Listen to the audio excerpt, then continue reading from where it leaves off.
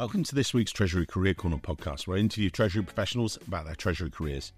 Each and every week, I talk to treasurers about how they built their careers, where they are now, where they see both themselves and the Treasury profession going to next.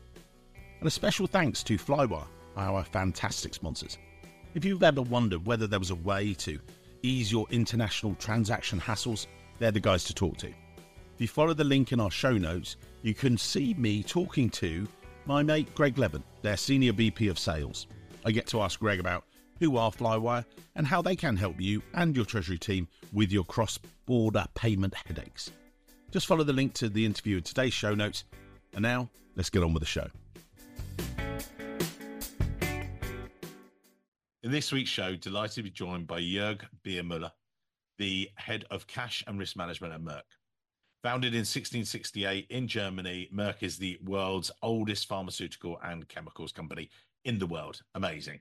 Now, if you actually do want to, we've got a previous episode where I interview a colleague of Jörg's, Rando, who I've known for many years, known Jörg for many, many years. So it's great to have him on today's show.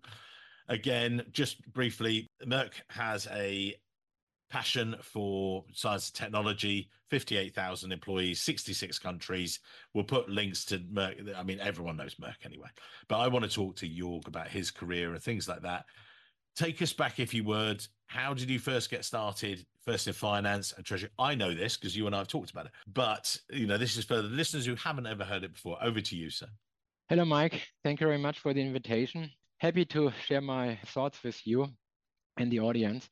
I didn't start directly with Treasury. I first started after high school with the apprenticeship as a bank clerk.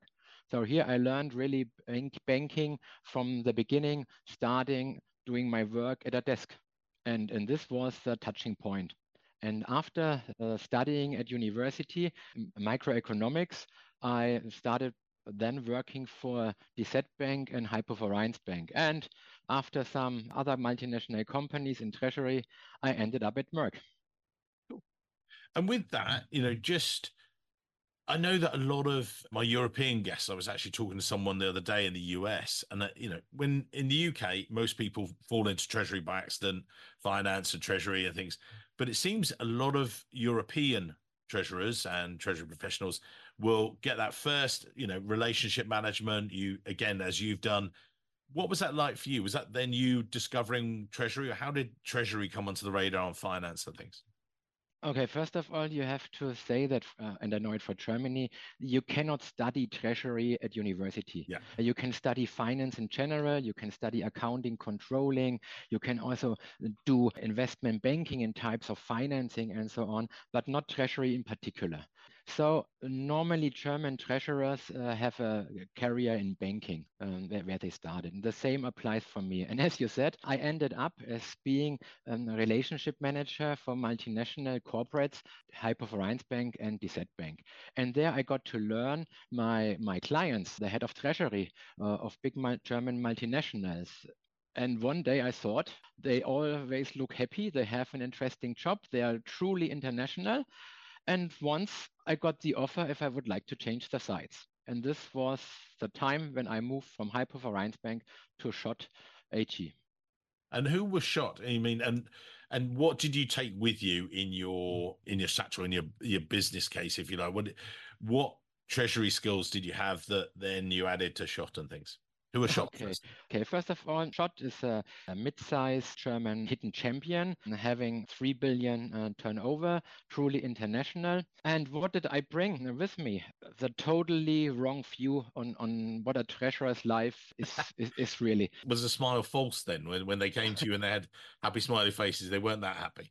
No, it was just my view on being a banker. You always think it's always about bank services. It's about that a treasurer spends 80% on banking services and 20% for something else. And in fact, it's the totally opposite. 80% are internal projects, are the financing internally, are topics within the group. And the only 20% you spend with banks and financial partners, and they just have to function. And this was my first experience and my first eye-opener that as a treasurer, it's not everything about the banks. Right. And Schott, they, as you say, glass, ceramics and different things. What was that like in Treasury terms? What were things you got involved in?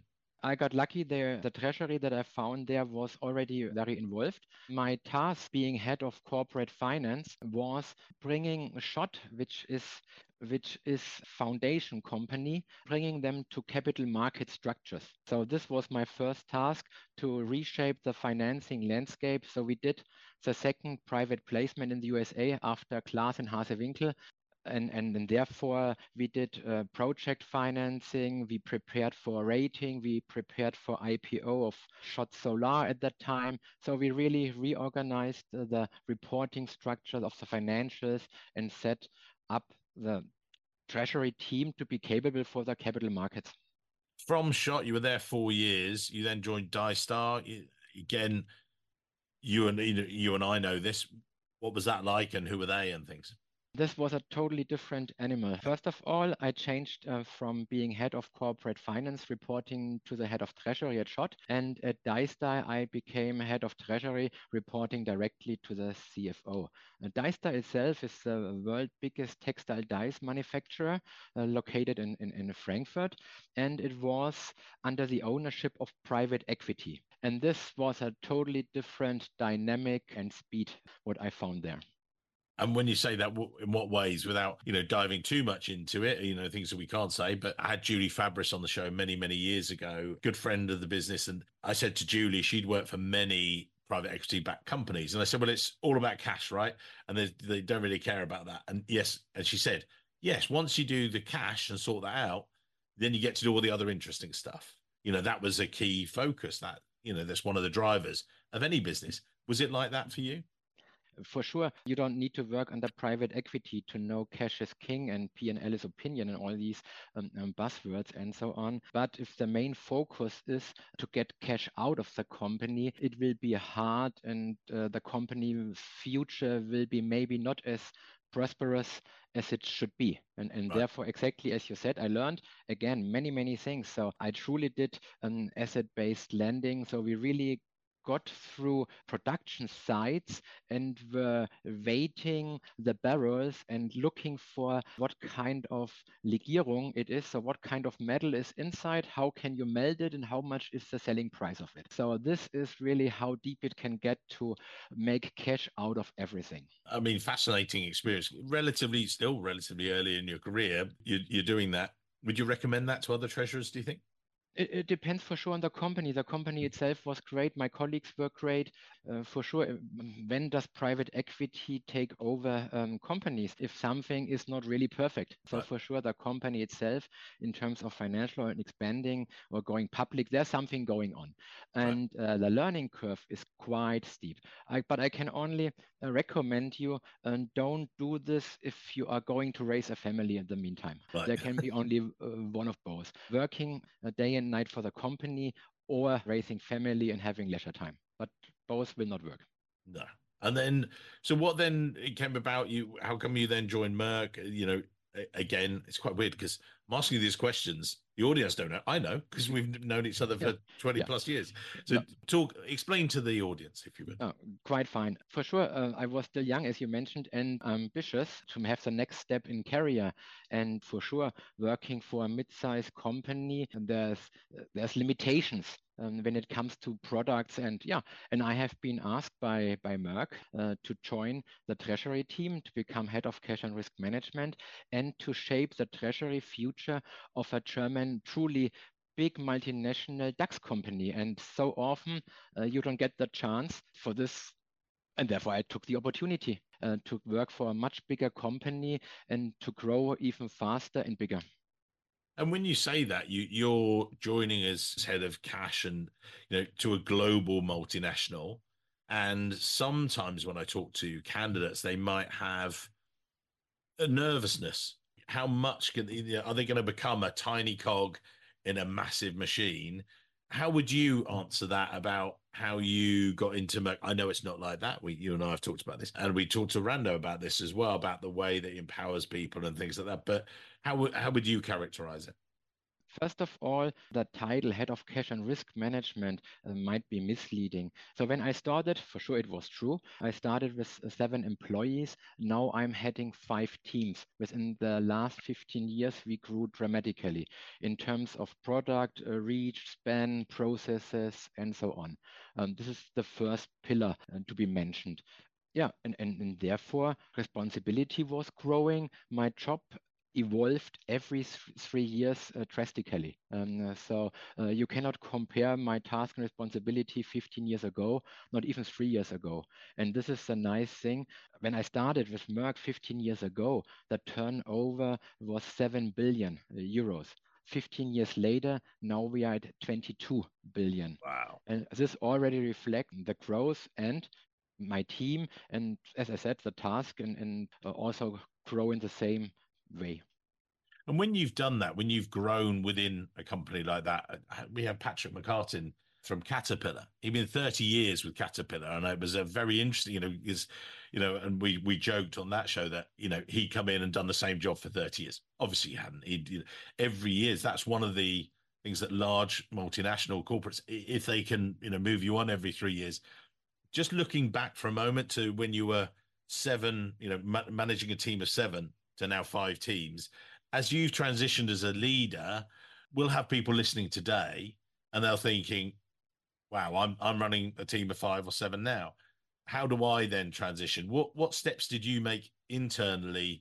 Or was it something that they were saying, right, you need to do this, we want you to do this? How does it work? The good thing was it was nearly like on a green field. At that time, MERCK was not known in finance in general to be a front runner. Right. And this was a great opportunity. If you start at highly professional teams already, it's harder maybe to have this growth rate. But the good thing is there was the opportunity and I took it. And therefore, I had, I don't know how you call it in English, not a bucket list. I had a concept list. How would I like to have the treasury to be operated? And therefore, you have to have a long-term view how to get there. For example, one of the first thing was that I introduced the MERCK Financial Services GmbH entity for financing. It Right. was the starting point, not out of the biggest entity, the MERCK KGaA. We created a truly financing entity, and everything what happens there is financial driven and has nothing to do with operational business. Right. So this was one of the first steps. One of the other steps was to introduce a treasury management system, which was not part of it. And running a treasury management system, you need some employees for it. And to go on, there was always a project which generates benefit. And to operate these benefits and maintain these benefits, you once in a while need resources. For sure, we are running externally hosted, but at the end, you need 1 or 2 to run applications as a minimum and to roll them out. And what were you aiming for? You had, as you say, the features and the benefits.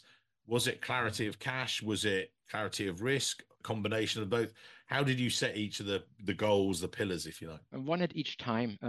I believe that it's necessary to have a solid basis, that you have transparency, because you cannot work on risk if you don't see all positions near real time. You cannot match cash if you don't have visibilities, the internal, external cash flows, or if you don't have access to the cash. And one feeds into each other, and it depends on the company what to execute first with which priority at that time. For sure, when we had these acquisitions, there was currency risk, the highest impact at that time, and maybe not cash at that time. So for sure, it was a combination of what is possible with your own resources, what is the company in general doing, acquisitions, yes or no, and then you have to make the best out of it. There is no blueprint how to get to this stage at the end. We touched on there, you talked about going from 7 to a team, 5 teams and everything else. What's your ethos as a leader for that? Did you always have it and think, right, that's where I want to be? I want to lead big teams, or was it just a natural evolution, or what happened? No, there is no natural evolution. Nobody will come to you and here you have another team and here the next one. No, it was a clear goal. I wanted to become a big team leader of departments, and then I had the right ideas and the right employees to make it alive. And therefore, one after the other idea evolved, and then you have to justify that is a good idea and that it's not just a one-time event, and afterwards you don't need these project resources anymore. And then you have to make your business plan for all of these cases. And then it grows. When I recall, we started our regional treasury center in 2018 in Manila and Montevideo with 2 project employees. And now Manila is 8 employees and Montevideo are 4. Now we are taking over country operations, so operational business within the region. And this was the next level. And there you have to involve and onboard every year 1 employee here and there. Yeah, that's basically it. I've talked to a couple of my treasurer clients, and one in particular has some real challenges in regions like that about employees. They also had some real challenges in Latin America as well about getting the level of staff and things like that. As you say, you've sort of brought them on board and you've gradually grown the teams. Are there any tips you've got for those guys if they're listening saying, well, how did he do it? That's what they want to do the same. I had the same worries to find the right staff. Other multinationals, they go to New York, Miami, or somewhere else, or go to Singapore, Shanghai, or Hong Kong in former times. Yeah. So here you can hire again qualified ex-bankers or other treasurers. The move to Montevideo and Manila was because who are our treasury biggest customers? These are the shared service centers, and they are located in low-cost countries. And yes, we are in Manila and we are in Montevideo. But when it comes to, if you think and believe in financial processes, and the intra-group financial processes are the most value ones in terms of risk and in terms of efficiencies. Therefore, I set up the teams beside our customers, our internal customers. If I need banking services, the bankers fly from Singapore to Manila or anywhere around. So banking services I can get remotely on the phone or via Teams. But to have a close interaction with shared service centers, this was the rationale for establishing the regional treasury centers there. Yes, we started with expats. So 2 young professionals of my team in Darmstadt became head of Manila and Montevideo. And Right. they hired a local person as the second project manager. And this was the starting point. It was like a test case. At that time, I didn't knew if we really make it to the state that we have now. It was digging in the dark, and we didn't. You cannot foresee. It was a starting point. Yeah.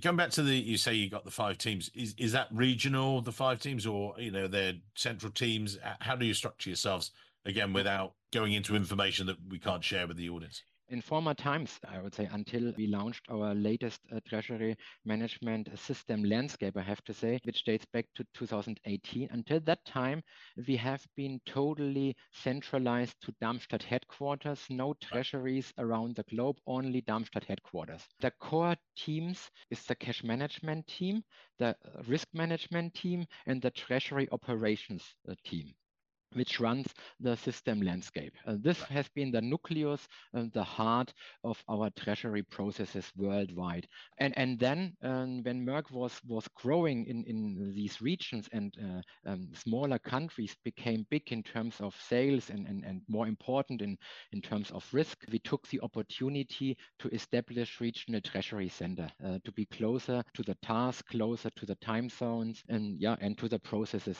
itself. And then you've grown it, and well, you tried to make me drink alcohol recently because you were celebrating an Adam Smith Award. Can you tell us a bit more about that and being a winner and things? I've got to say I didn't drink with you because I know that's a bad place to go, but actually I did have to get a train home that night.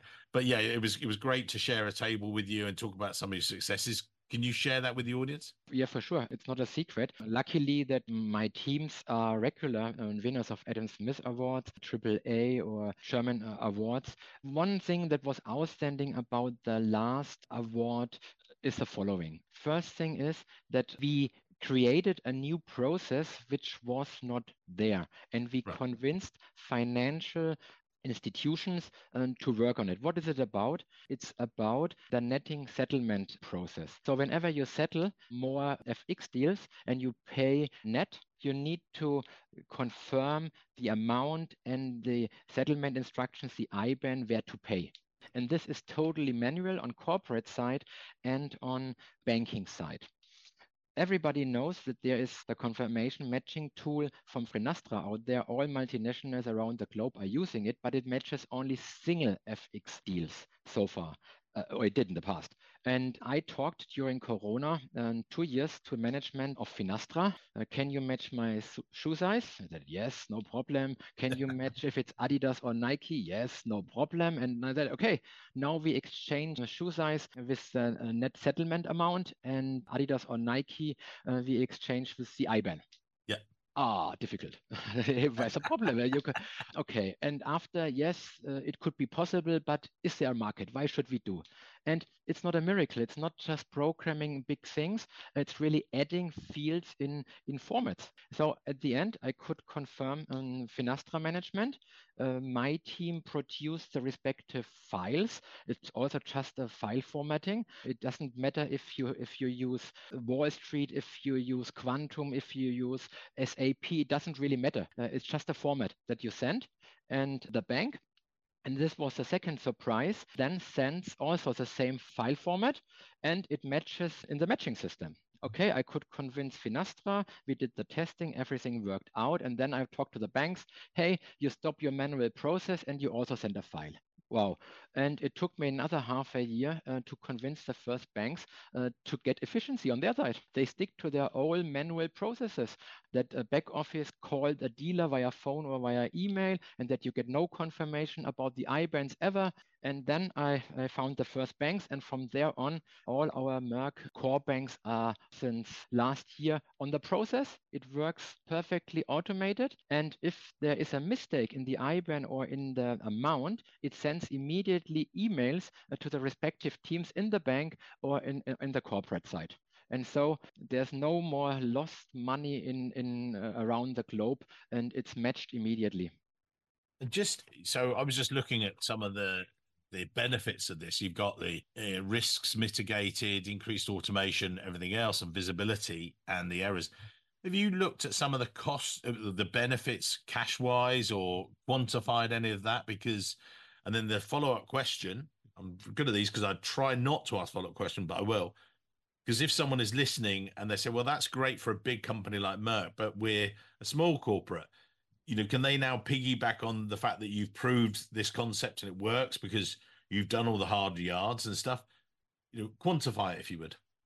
Okay, in terms of cash benefits, at the first side of everything, also in the old work, would run perfectly. There is no cash benefit itself. Yeah. You have transparency, you have process automation, and you save resources on both ends, on banking and on corporate side. When it comes to cash, for sure, big multinationals, and we are having 18,000 FX deals, not netting settlement, but single FX deals. If you imagine once a month something goes wrong and you have to search for your money if you paid to Mitsu instead of Sumitomo, and who was wrong at the end. And this is not funny, it's painful, and yes, here and there you lose some €1,000 of interest here and there. But this was not the rationale behind it. My biggest fear was to pay to the wrong amount, and it might be a fraudster.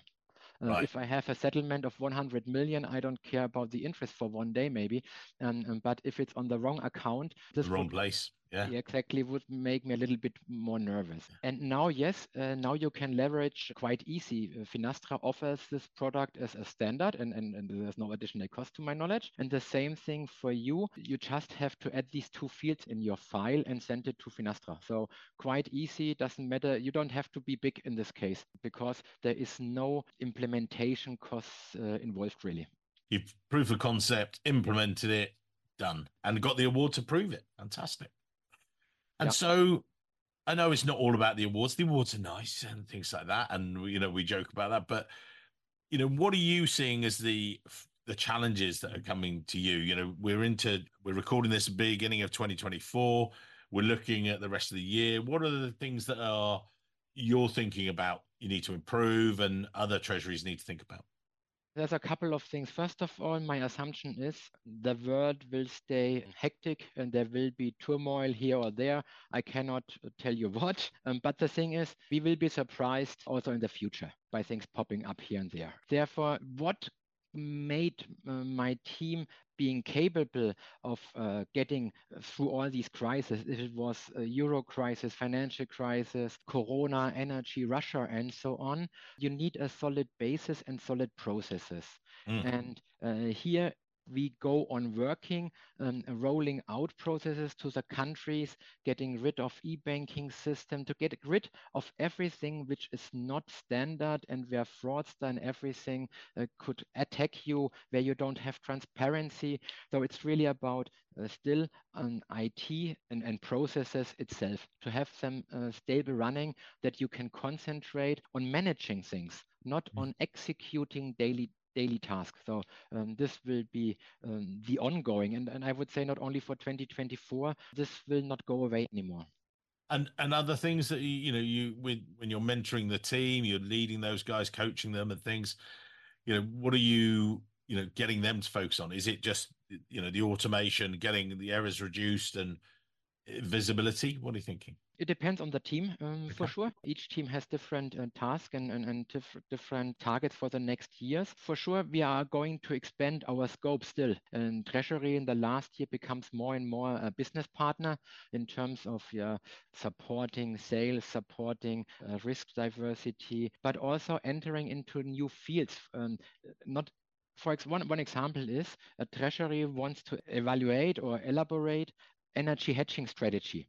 And Okay. this, we are sitting down together with our production sites, where we also have now solar plants, we have VPPAs, wind parks somewhere, and we have procurement, purchasing the physical energy.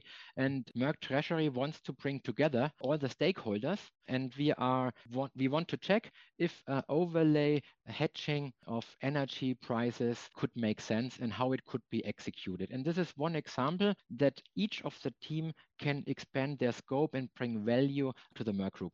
Taking it back a stage just for a moment, I've talked to a few people, yourself included, that 20 years ago, Treasury was like, hey, we're this specialist. And then, they sort of got away from the business to get a nice pay rise because you're the Treasury specialist. And then I've often talked to people that Treasury's then spent 20 years getting itself back out the corner, and being part of the business. And you've just given a great example there of getting involved with energy and everything else. But how do you perhaps persuade them to let you in that meeting? How do you persuade them to let you in the room? Is it because, again, this is an advice show. If other people are listening, they're going, well, that's all very well, but my business controllers, they're not that really interested. Do you have to go to them with a paper that says, by the way, if we do this, we can save you this? Or how have you done it? The answer is it depends. It depends on the stakeholders themselves. By nature, we are always talking not about only about figures. We are talking about people. We are talking about feelings or responsibilities, that they did something for 20 years the way they did it. And now you are coming from Treasury headquarters and say, you know it better. No, first of all, for sure, make your solid groundwork, come up with a business plan, talk to the people, not at the first stage, come up with an idea and with something where all can benefit. For example, here our overlay hedging strategy, Treasury and we don't want to be responsible to buy physical energy somewhere in the USA or in Portugal. This is not my business. This needs to be combined, and you have to take away the fear of the employees that you are taking their job or that they are not so important anymore. And in this case, I'm pretty sure it will work out because it will be additional. It will be something on top for everybody. And how do you do that? How do you, when you're walking in the room and these guys are going, yeah, but who is this Treasury guy? Yes. Yeah. No, and first of all, I'm looking for the personal contact. If it's colleagues in headquarters, for sure, I meet them in their office or go for lunch or whatsoever. On the other hand, for sure, if they are sitting in Portugal, a Teams meeting might be helpful to get a starting point and not just an email. I would like to learn about your job. So you need an introduction, a personal interaction will help, not for all cases. So if somebody doesn't want, you need to come up with the rationale behind it. In the worst case, you need to include the superiors of the other stakeholders and to formulate a common target. And this is the best thing. And I would recommend all these cross-functional projects. They become alive and successful if all team members see it as a common goal. And if each department has it in the goal setting for the next year. If only one department has it in the goal setting, it will be difficult because it will be not the priority in the same direction of others. Mm-hmm. Okay. Well, you've been very generous with your time and everything else. I wanted to, we'll put your LinkedIn details in the show notes, and this is sort of where we wrap up each, show. And, we'll meet you and I'll see you at various conferences, and you've got some great views and some great advice for people and things. But as takeaways from today, if you're thinking about other Treasury professionals, they're listening today, they're going, that's great advice, but what are the takeaways you may be given for their careers if they're early on, or if they're a bit more senior? What are things that you think that people need to think about? Maybe also younger generations are listening. I'm still of the opinion that hard work pays back. And solid education is key. So it starts with the basic, not just managing anything. The person needs to have knowledge to be accepted by stakeholders, by employees, by peers, whatever it is. So a solid knowledge is king in this regard. And from this basis, you can work on. And for sure, I still believe that hard work pays back to a certain level of hierarchy that you can achieve. For the rest, you need luck and to be on the right time at the right position and so on. But certain levels you can for sure achieve. And for the more experienced treasurers out there, what's the advice? Again, if you're at one of these conferences, as you and I, we share a stage a lot of the time when we're sitting there, and people are saying, yeah, but what are you thinking about? What are you not worried about, but what's on your radar? What are you thinking that other treasurers should be? You mentioned there earlier about, all different events, and it's quite a different world. 5 years ago, there was, pre-COVID and everything else. And then we had, zero inflation and everything. And now I know that's come back on the radar. But is that something that you guys are thinking about, all the financial risk challenges that are coming along, or what do you think other Treasury professionals should think about? The thing is, as I said, work hard, solid knowledge. You cannot know everything yourself. You need a team of knowledge, people with different backgrounds. And we don't know what will be the next challenge. The thing is, and this was also the success of MERCK Treasury, we have knowledgeable people, and I rely on their opinion, I rely on their decisions, and we have a proper honest, hard, and straight exchange on what to do and how to act. For sure, at the end, there are hierarchies and decisions have to be made, but we couldn't have achieved and to overcome all these challenges in such a good way. You need the team, and the team needs to be experienced at the end. And you have to keep your team somehow, I wouldn't say happy, motivated and passionate about what they are doing. And then you can master all of these things, and it pays back to their career and your career and of the reputation of the department. Build it through the team. Amazing. So again, get lots of knowledge and build an amazing team around you. Nice takeaways. There you go, sir. We'll put your LinkedIn details in the show notes, and look forward to seeing you once again in this next year. Look forward to it. Thank you, Mike. It was a pleasure. Thank you, sir. Hello, Treasury professionals. Before you dive into the next episode, could you please help me continue to grow the world's only global Treasury salary survey? That's right, our one. So your compensation is constantly benchmarked against the market. It's amazing, isn't it?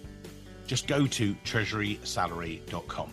It takes less than 2 minutes to complete, start to finish. You then gain exclusive, regular, updated access to our salary survey, keeping you ahead of the curve. The survey is an evolving, breathing entity that constantly tracks the salaries of Treasury professionals on a global basis.